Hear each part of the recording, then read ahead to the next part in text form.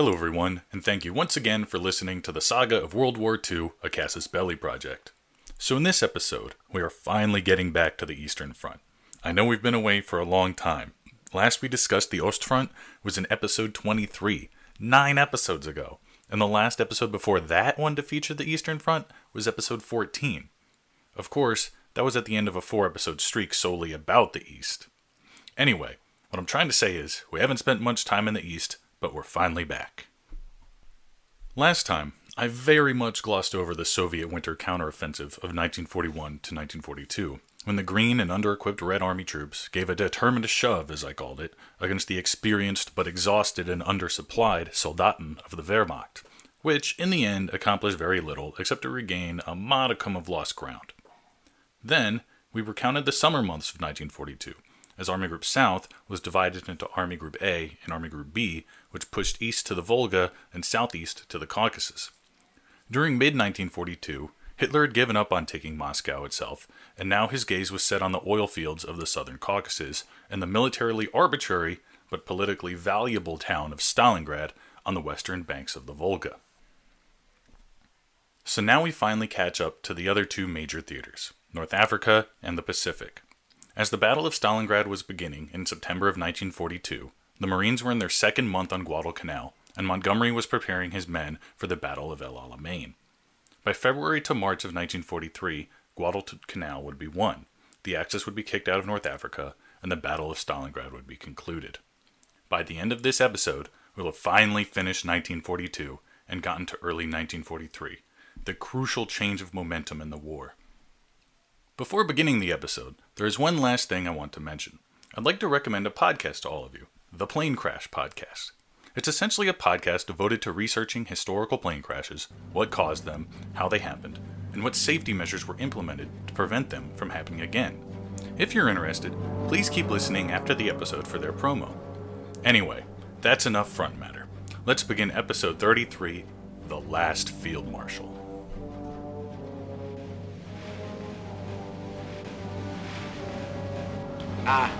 Have been astonished that Japan should in a single day have plunged into war against the United States and the British Empire. What kind of a people do they think we are? Is it possible they do not realize that we shall never cease to persevere against them until they have been taught a lesson which they and the world will never forget?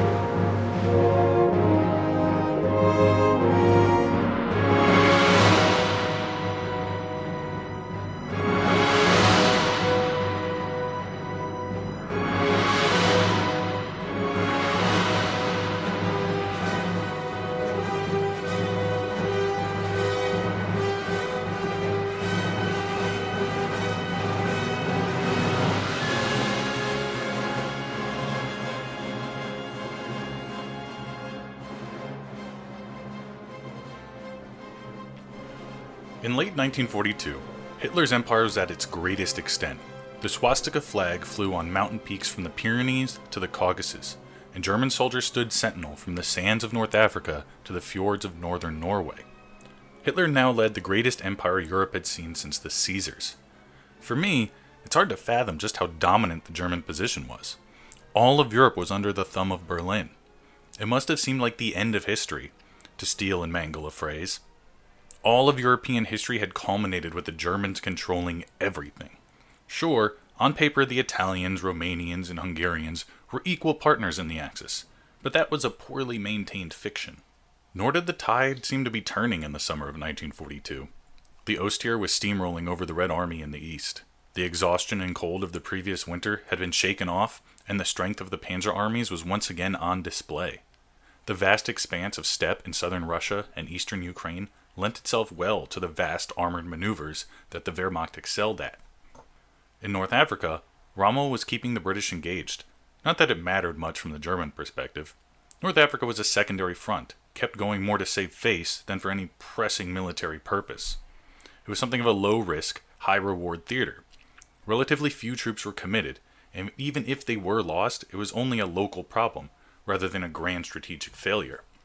If Rommel were to somehow achieve victory, though, he could seize the Suez Canal and possibly even Iraqi oil fields, greatly compounding the Allies' strategic dilemmas. In addition, this would help alleviate Hitler's petroleum shortage and help shut down the RAF in the Mediterranean. So when the opportunity came to take Stalingrad, Hitler demanded it. The German army assumed the city would fall like so many before it, and if they could cut off the lower Volga from central Russia, they could deny Stalin his oil without actually capturing it. Sure, it would have been easier to cut the Volga further south, where it was not straddled by a small industrial city, but no one expected the battle to turn into a 6-month-long struggle. So the German 6th Army under General Paulus began their preparatory bombardment of Stalingrad on September 14th, which lasted several days. The combined air and artillery bombardment was so heavy that hardly an individual blast could be discerned, and it all melted into one giant roar during its peak. Unlike an open terrain, however, a massive bombardment of an urban area does not necessarily reduce it as much as it turns it into a labyrinth of collapsed buildings, tunnels, and hideouts. The 62nd Army under General Vasily Chukov suffered casualties surely, but not enough to severely impede their defense. So once the bombardment stopped, the Russians occupied the rubble and dug in like ticks. When the German attack finally began in earnest, they were entering into the sniper's wonderland that was the collapsed city. Sure, the German soldiers excelled at maneuver in open country, but none of them really had any experience in urban combat. And urban environments soak up troops faster than any other kind of terrain. Over this steppe, a German army group could cover hundreds of miles of terrain, but could hardly fill even a modest-sized city like Stalingrad, which occupied about 20 miles of the western bank of the Volga. Over the course of the second half of September, the 6th Army pushed into Stalingrad with vicious frontal assault after vicious frontal assault. These often came at huge expense and life lost, and were nearly always followed by a Soviet counterattack. Typically, the Germans would advance during the day, take a position, then settle in to defend it overnight. But when they awoke, they found that their lines had been infiltrated, and they had to dig out the Russian troops who had got between their positions. The Red Army troops used the chaotic terrain to their advantage, crawling through rubble, past German positions, undetected. As a result, the front was very porous, and the exact location of friendly and enemy was always a little murky. Further confusing matters, the battle for Stalingrad had spread into 3 dimensions, rather than just 2, by going underground. With surface structures constantly being rolled and shuffled by artillery, anything that could be moved underground was. Now clearing an area meant not just taking a building, but clearing its basement and the surrounding subterranean cavities. Just taking 1 block from the enemy could take days and hundreds of men. A German company would occupy a warehouse on one side of the street, and a Russian platoon a house on the other. From dawn to dusk they would shoot at one another, throw grenades into each other's buildings, lob mortars into their rear, and just try to kill each other in every imaginable way.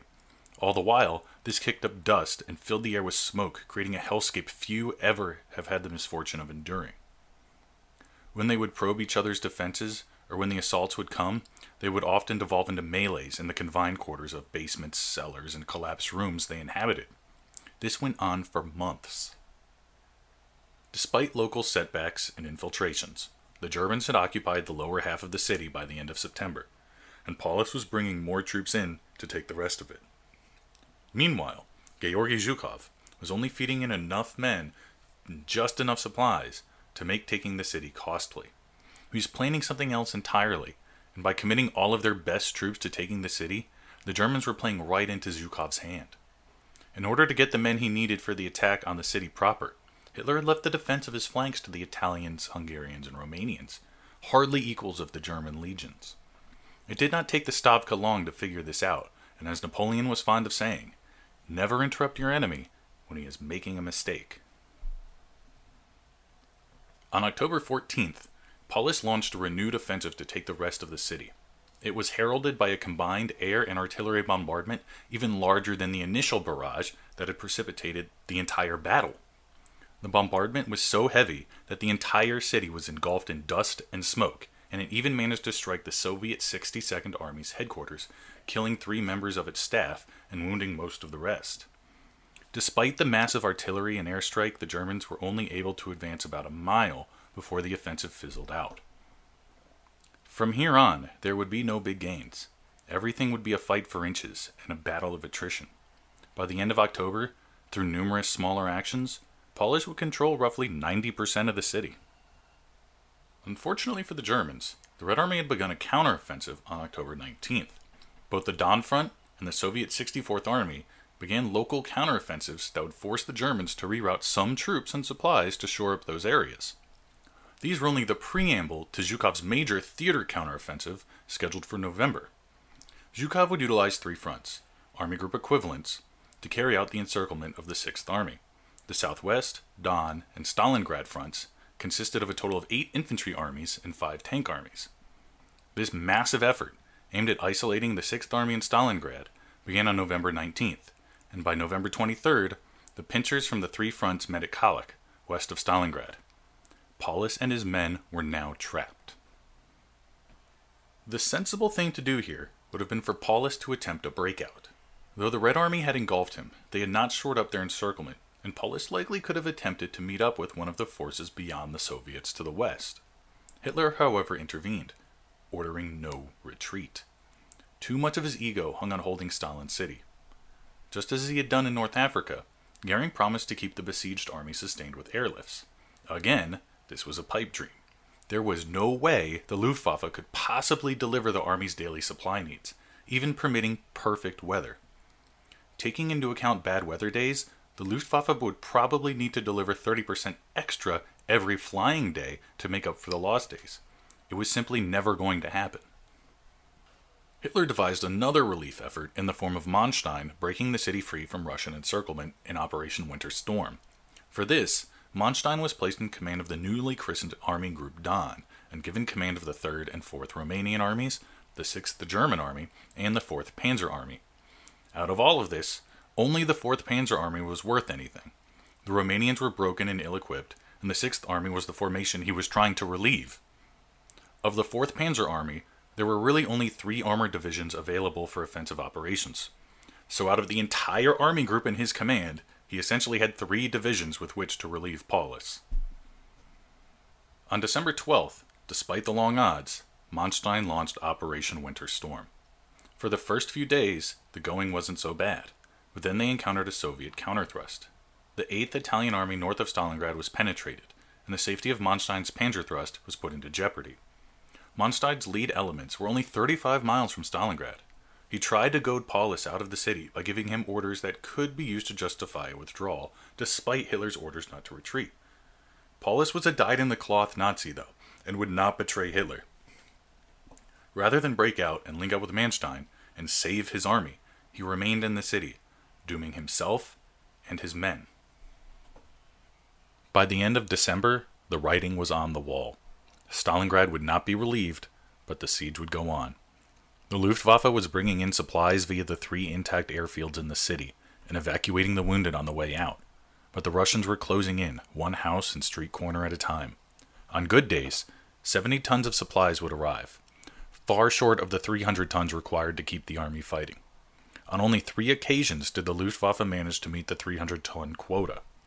Then, on January 10th, the primary airfield was taken and supplies had to be dropped in. The Russians called for surrender, but Paulus refused. The situation was growing ever more desperate, though. 1/5 of the 100,000-man army was wounded, and medical care was medieval at best. With few deliveries, there were scant medical supplies, and there was essentially no fuel to keep the hospitals warm. By the end of January, even Hitler himself knew the battle was lost, but in order to save some face, he promoted Paulus to field marshal on January 30th. Paulus understood the meaning. No German field marshal had ever surrendered. Hitler might as well have placed a pistol in his hand and loaded it with 1 bullet. That same day, Paulus' command post was overrun, and rather than perform his Führer's last wish, he surrendered. On February 2nd, the rest of the 6th Army laid down their arms. 110,000 men fell into Russian hands. They had been fighting inside the city's hellscape for 4 months, and were emaciated shadows of their former selves. The war was over for the 110,000 survivors of the 6th Army, but not their odyssey. They were all headed into Soviet captivity, a fate some might consider worse than death. Of the 110,000 that surrendered in early 1943, only about 5,000 would ever leave the Soviet Union. Field Marshal Paulus, the man who could not bring himself to evacuate his army and defy the Führer, but then surrendered anyway, would end up cooperating with the Soviets and participating in the Committee of Free German Officers. Paulus had officially earned his place among the most sniveling class of fascist. Hitler, for his part, had little sympathy for his men or their plight. He believed every one of them should have fought to the death or killed themselves rather than surrender to the communists. How could the Ubermen of the glorious Reich allow themselves to shame their Führer? He compared them to his niece, whom he pushed to suicide, saying, quote, "When you consider that a woman who has her pride goes out, shuts herself in a room, and immediately shoots herself just because someone has said a few insulting words, then I can have no respect for a soldier who's too frightened to do the same thing, but prefers to go into captivity." End quote. The battle for Stalingrad was over, but most of Western Russia still lay in German hands. Millions of Soviet citizens lived under the iron fist of German military occupation, and the government in Berlin had to somehow organize the occupation and make these lands productive. Unlike the Japanese Empire and occupation, which was at least nominally cooperative, the German occupation was explicitly for the benefit of the German people and detriment of all occupied peoples. At its height, the German Reich included the territory of 14 formerly sovereign states, depending on how you count them. Areas with majority ethnically German populations, such as Austria and the Czech Sudetenland, or which had historically been a part of the German Empire, like Alsace-Lorraine and Western Poland, were assimilated directly into Germany. Most European countries were given some sort of devolution of powers. Denmark, though subordinate to the government in Berlin, retained its monarchy and elected government. Norway and Holland were placed under Reichscommissioners, who governed in place of the legitimate governments in exile. Belgium and occupied France were placed under military government. Overall, however, occupation in Western and Northern Europe was treated with a relatively, and it is definitely relative, light touch. Life in Paris, despite being under military administration, carried on much as it had before the war, with local civil administrations left in place to run the post offices, count heads, and keep day-to-day life humming along. At least during the early years of the war, most people could go on living as they had prior to the war. The enormous exception to this, of course, was Jews. People of Jewish descent were hunted and tracked like animals. Harboring a Jewish person could itself be a capital crime, and was certainly treated harshly. Those who turned over Jews in hiding could earn special favor with the occupying authorities, creating an added incentive to participate in the exploitation of their populations and lands. These people would earn the mark of collaborator, and many would pay the price as the war ended, and retribution was sought. Occupation in Eastern Europe and the Balkans was much different from that of the other half of Europe, however. All of Greece and Yugoslavia within the German-occupied zone was placed under harsh military government. The remainder of Poland not incorporated directly into Germany, as well as Belarusia, the Baltic states, and Ukraine, were all placed under the umbrella term Ostland and governed by Reichscommissioners. Here, no special status was given to any resident. Their areas were occupied solely for exploitation and colonization. Within the vision of the Thousand-Year Reich, all of the native populations in the Ostland would eventually be replaced with ethnic Germans. Czechoslovakia was divided. Slovakia became a nominally independent puppet government, and Czechia, christened Bohemia Moravia, and deemed a Reich protectorate, a status somewhere between puppet state and semi-devolved province. Occupied, and with civil administrations established, the government in Berlin now had to figure out how to extract economic value from their new territories. In the West, major industries like coal and steel production were effectively nationalized into state-owned corporations that coordinated with domestic German industry. Agricultural output was co-opted by the state as well. Germany's agricultural output had not been able to meet its foodstuff requirements for decades, and the planters in Berlin were eager to get their hands on productive lands in their newly conquered provinces. France, and surprisingly tiny Denmark, became the major breadbaskets of the empire. It may surprise some listeners to learn that the Germans didn't simply extort levies from all of their occupied populations. In Western Europe, where the occupied populations were considered cultural equals to an extent, wages were maintained and finance systems were established to fund cross-border trade. Despite all of Europe being essentially a single state-run market, the German government maintained local currencies and trade and migration barriers. At least for occupied peoples, anyway. German citizens could travel pretty much freely. This isn't to say the whole system wasn't wildly exploitative either. Germany justified its exploitation of French labor, for example, by charging them occupation costs. That's right, They essentially charged people for their own conquest and occupation.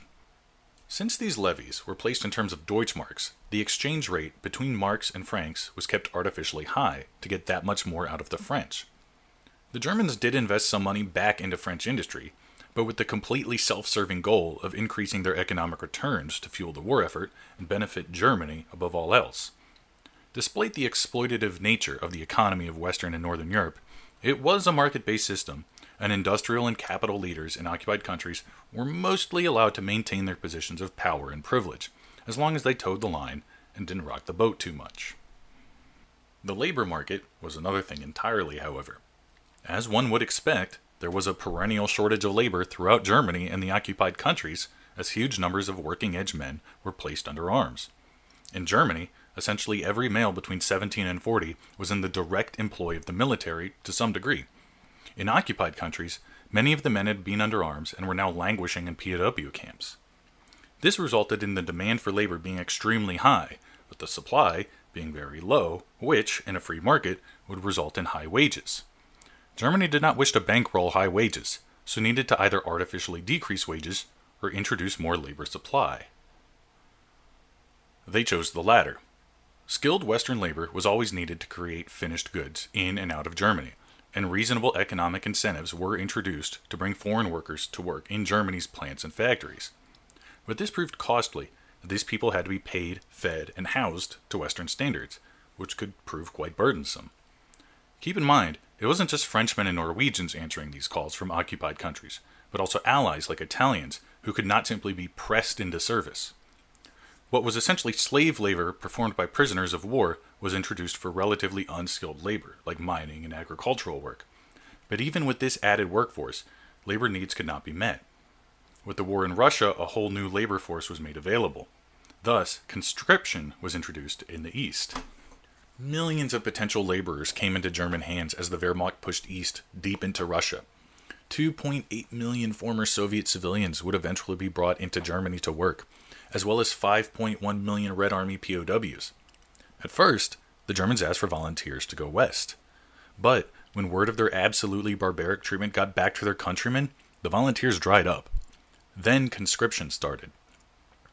The occupying forces, but especially the SS, would just round people up to ship them back to Germany or some other occupied region to work in slave labor camps for whatever raw materials the Germans needed extracted.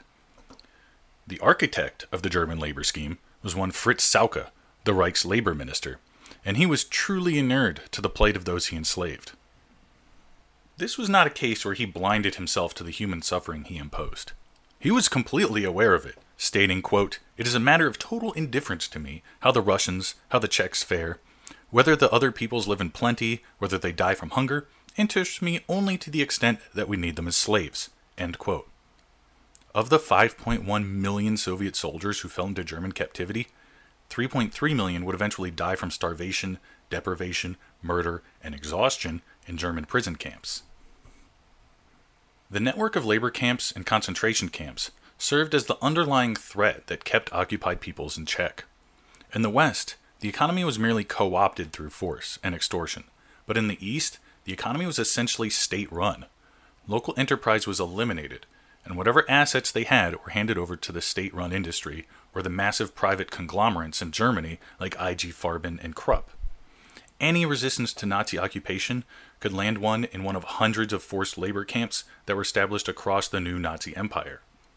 The military could press people into work through the military police, or the roving bands of Gestapo and SS men could do it themselves. Not just in the lawless occupied East, but even within Germany, the state's power to repress and disappear people was immense. Essentially, from the moment he took power, Hitler began expanding the powers of the police and the state's ability to detain people with dubious legal justification. The first concentration camps were established as early as 1933 to house political prisoners and dissidents. Communists, the Nazis' old enemies from their street fighting days, were rounded up and held indefinitely. Then, all other types of political activists and dissidents were pulled from the streets anytime they made enough noise to catch the attention of the Gestapo or made themselves inconvenient to local authorities.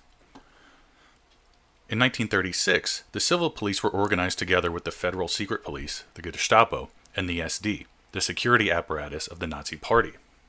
This allowed them to all coordinate hand in hand without any intervention from civil judicial authorities, who may have retained some sense of jurisprudence or constitutionality. In 1937, people labeled as antisocial, including homosexuals, gypsies, the homeless, and oftentimes mentally ill, began to be rounded up for forced labor. Though not explicitly extermination camps, the concentration camps might as well have been, since their inmates were worked literally to death. By 1939, the population of the concentration camps was probably about 25,000, but with vast conquest came vast numbers of undesirables to be dealt with. Poland suffered enormously under their conquerors. Polish civil society was immediately repressed. Anyone in the professional class, doctors, lawyers, professors, and clergy, were rounded up for imprisonment and forced labor. Of course, anyone caught resisting or suspected of resisting was added to the prison population. This was the case in all of the other occupied countries as well. Being caught or suspected of resistance was met with deportation and indefinite imprisonment. Of course, no population suffered worse than the Jews of Europe. Germany's Jewish population lost their protection as citizens in September of 1935 when the Nuremberg laws were passed.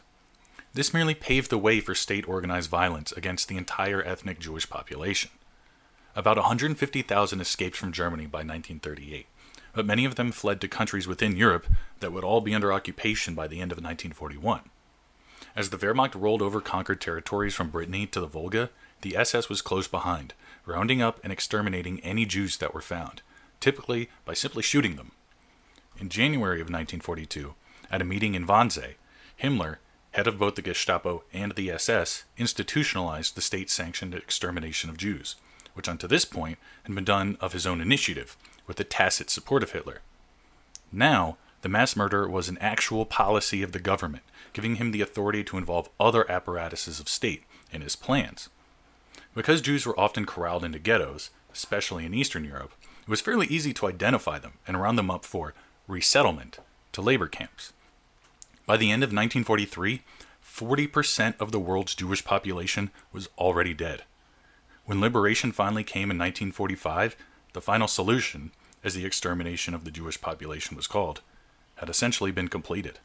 Almost every European Jew had been rounded up and millions had been murdered. Jews and other politically undesirable people were rounded up wholesale and disappeared everywhere in Europe.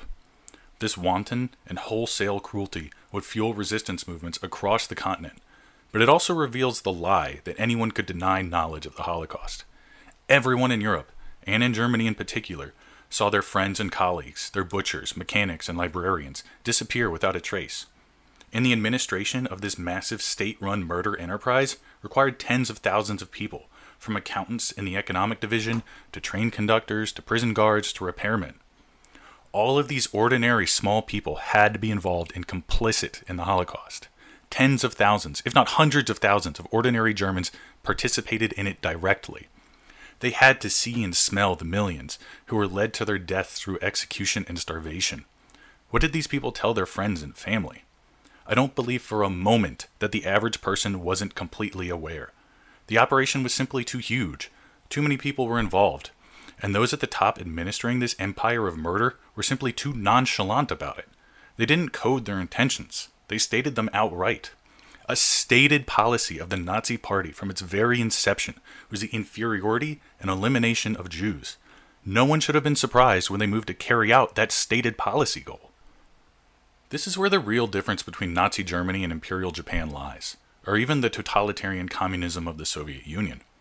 Wanton cruelty and murder in the Japanese Empire was never its raison d'etre. They were the side effects of its policies. Under the Stalinist system, mass murder and death were effects of maintaining political control. But racial superiority was not a factor. Theoretically, Imperial Japan could have existed without mass execution. Communism does not call for the murder of millions in its founding principles. Nazism does. The extermination of whole races is baked into it from its very inception. To be a Nazi, to fly the swastika, is an implicit call to violence and extermination of millions. It cannot be separated out. In the winter of early 1943, Germany's sins were piling up, and the tide was beginning to turn. Retribution was on the horizon, whether those on the ground chose to see it or not.